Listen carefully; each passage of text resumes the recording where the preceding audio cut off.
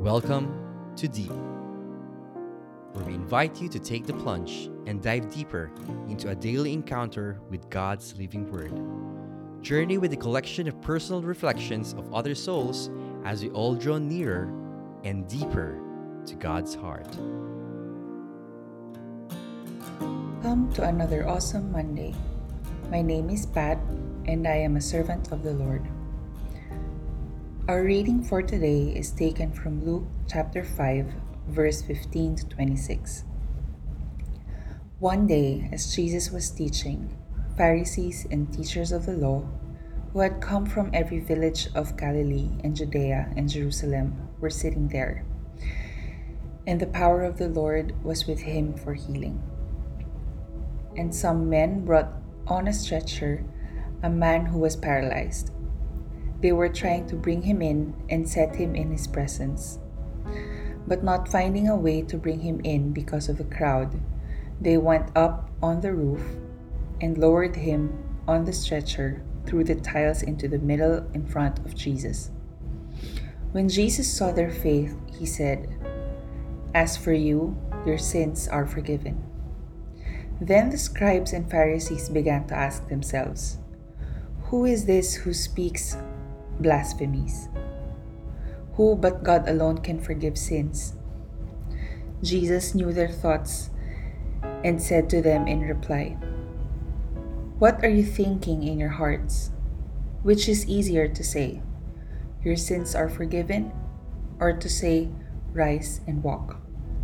But that you may know that the Son of Man has authority on earth to forgive sins," he said to the one who was paralyzed, "I say to you, rise, pick up your stretcher, and go home." He stood up immediately before them, picked up what he had been lying on, and went home, glorifying God.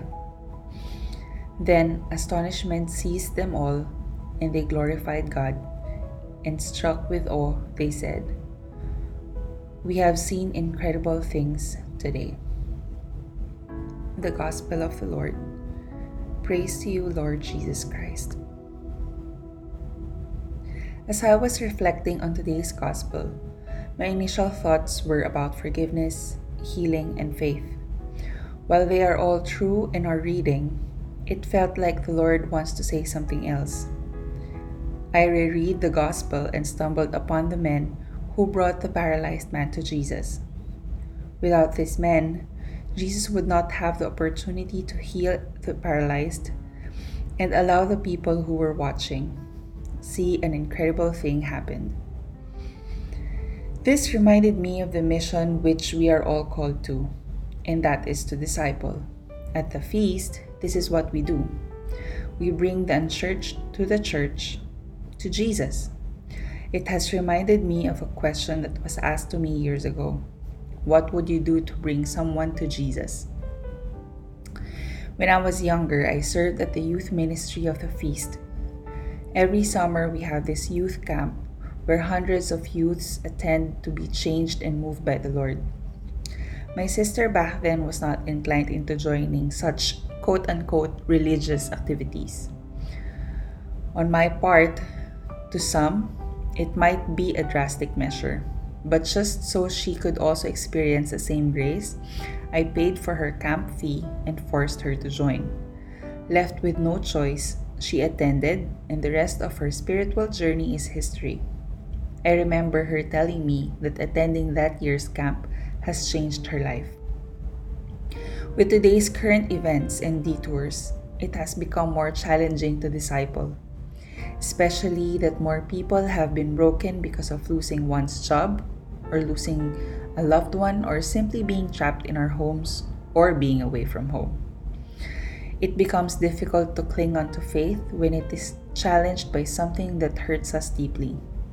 In our gospel today, when the men brought the paralyzed to Jesus to be healed, it was seemingly their last resort to help their friend be healed.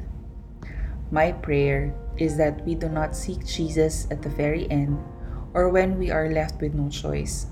Instead, to cling on to Jesus in every aspect of our lives, to put Him at the center of everything, and at the same time, to also help other broken people bring back to Jesus.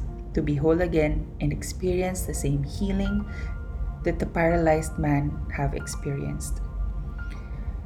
May you who is listening right now receive more of God's grace. God bless everyone.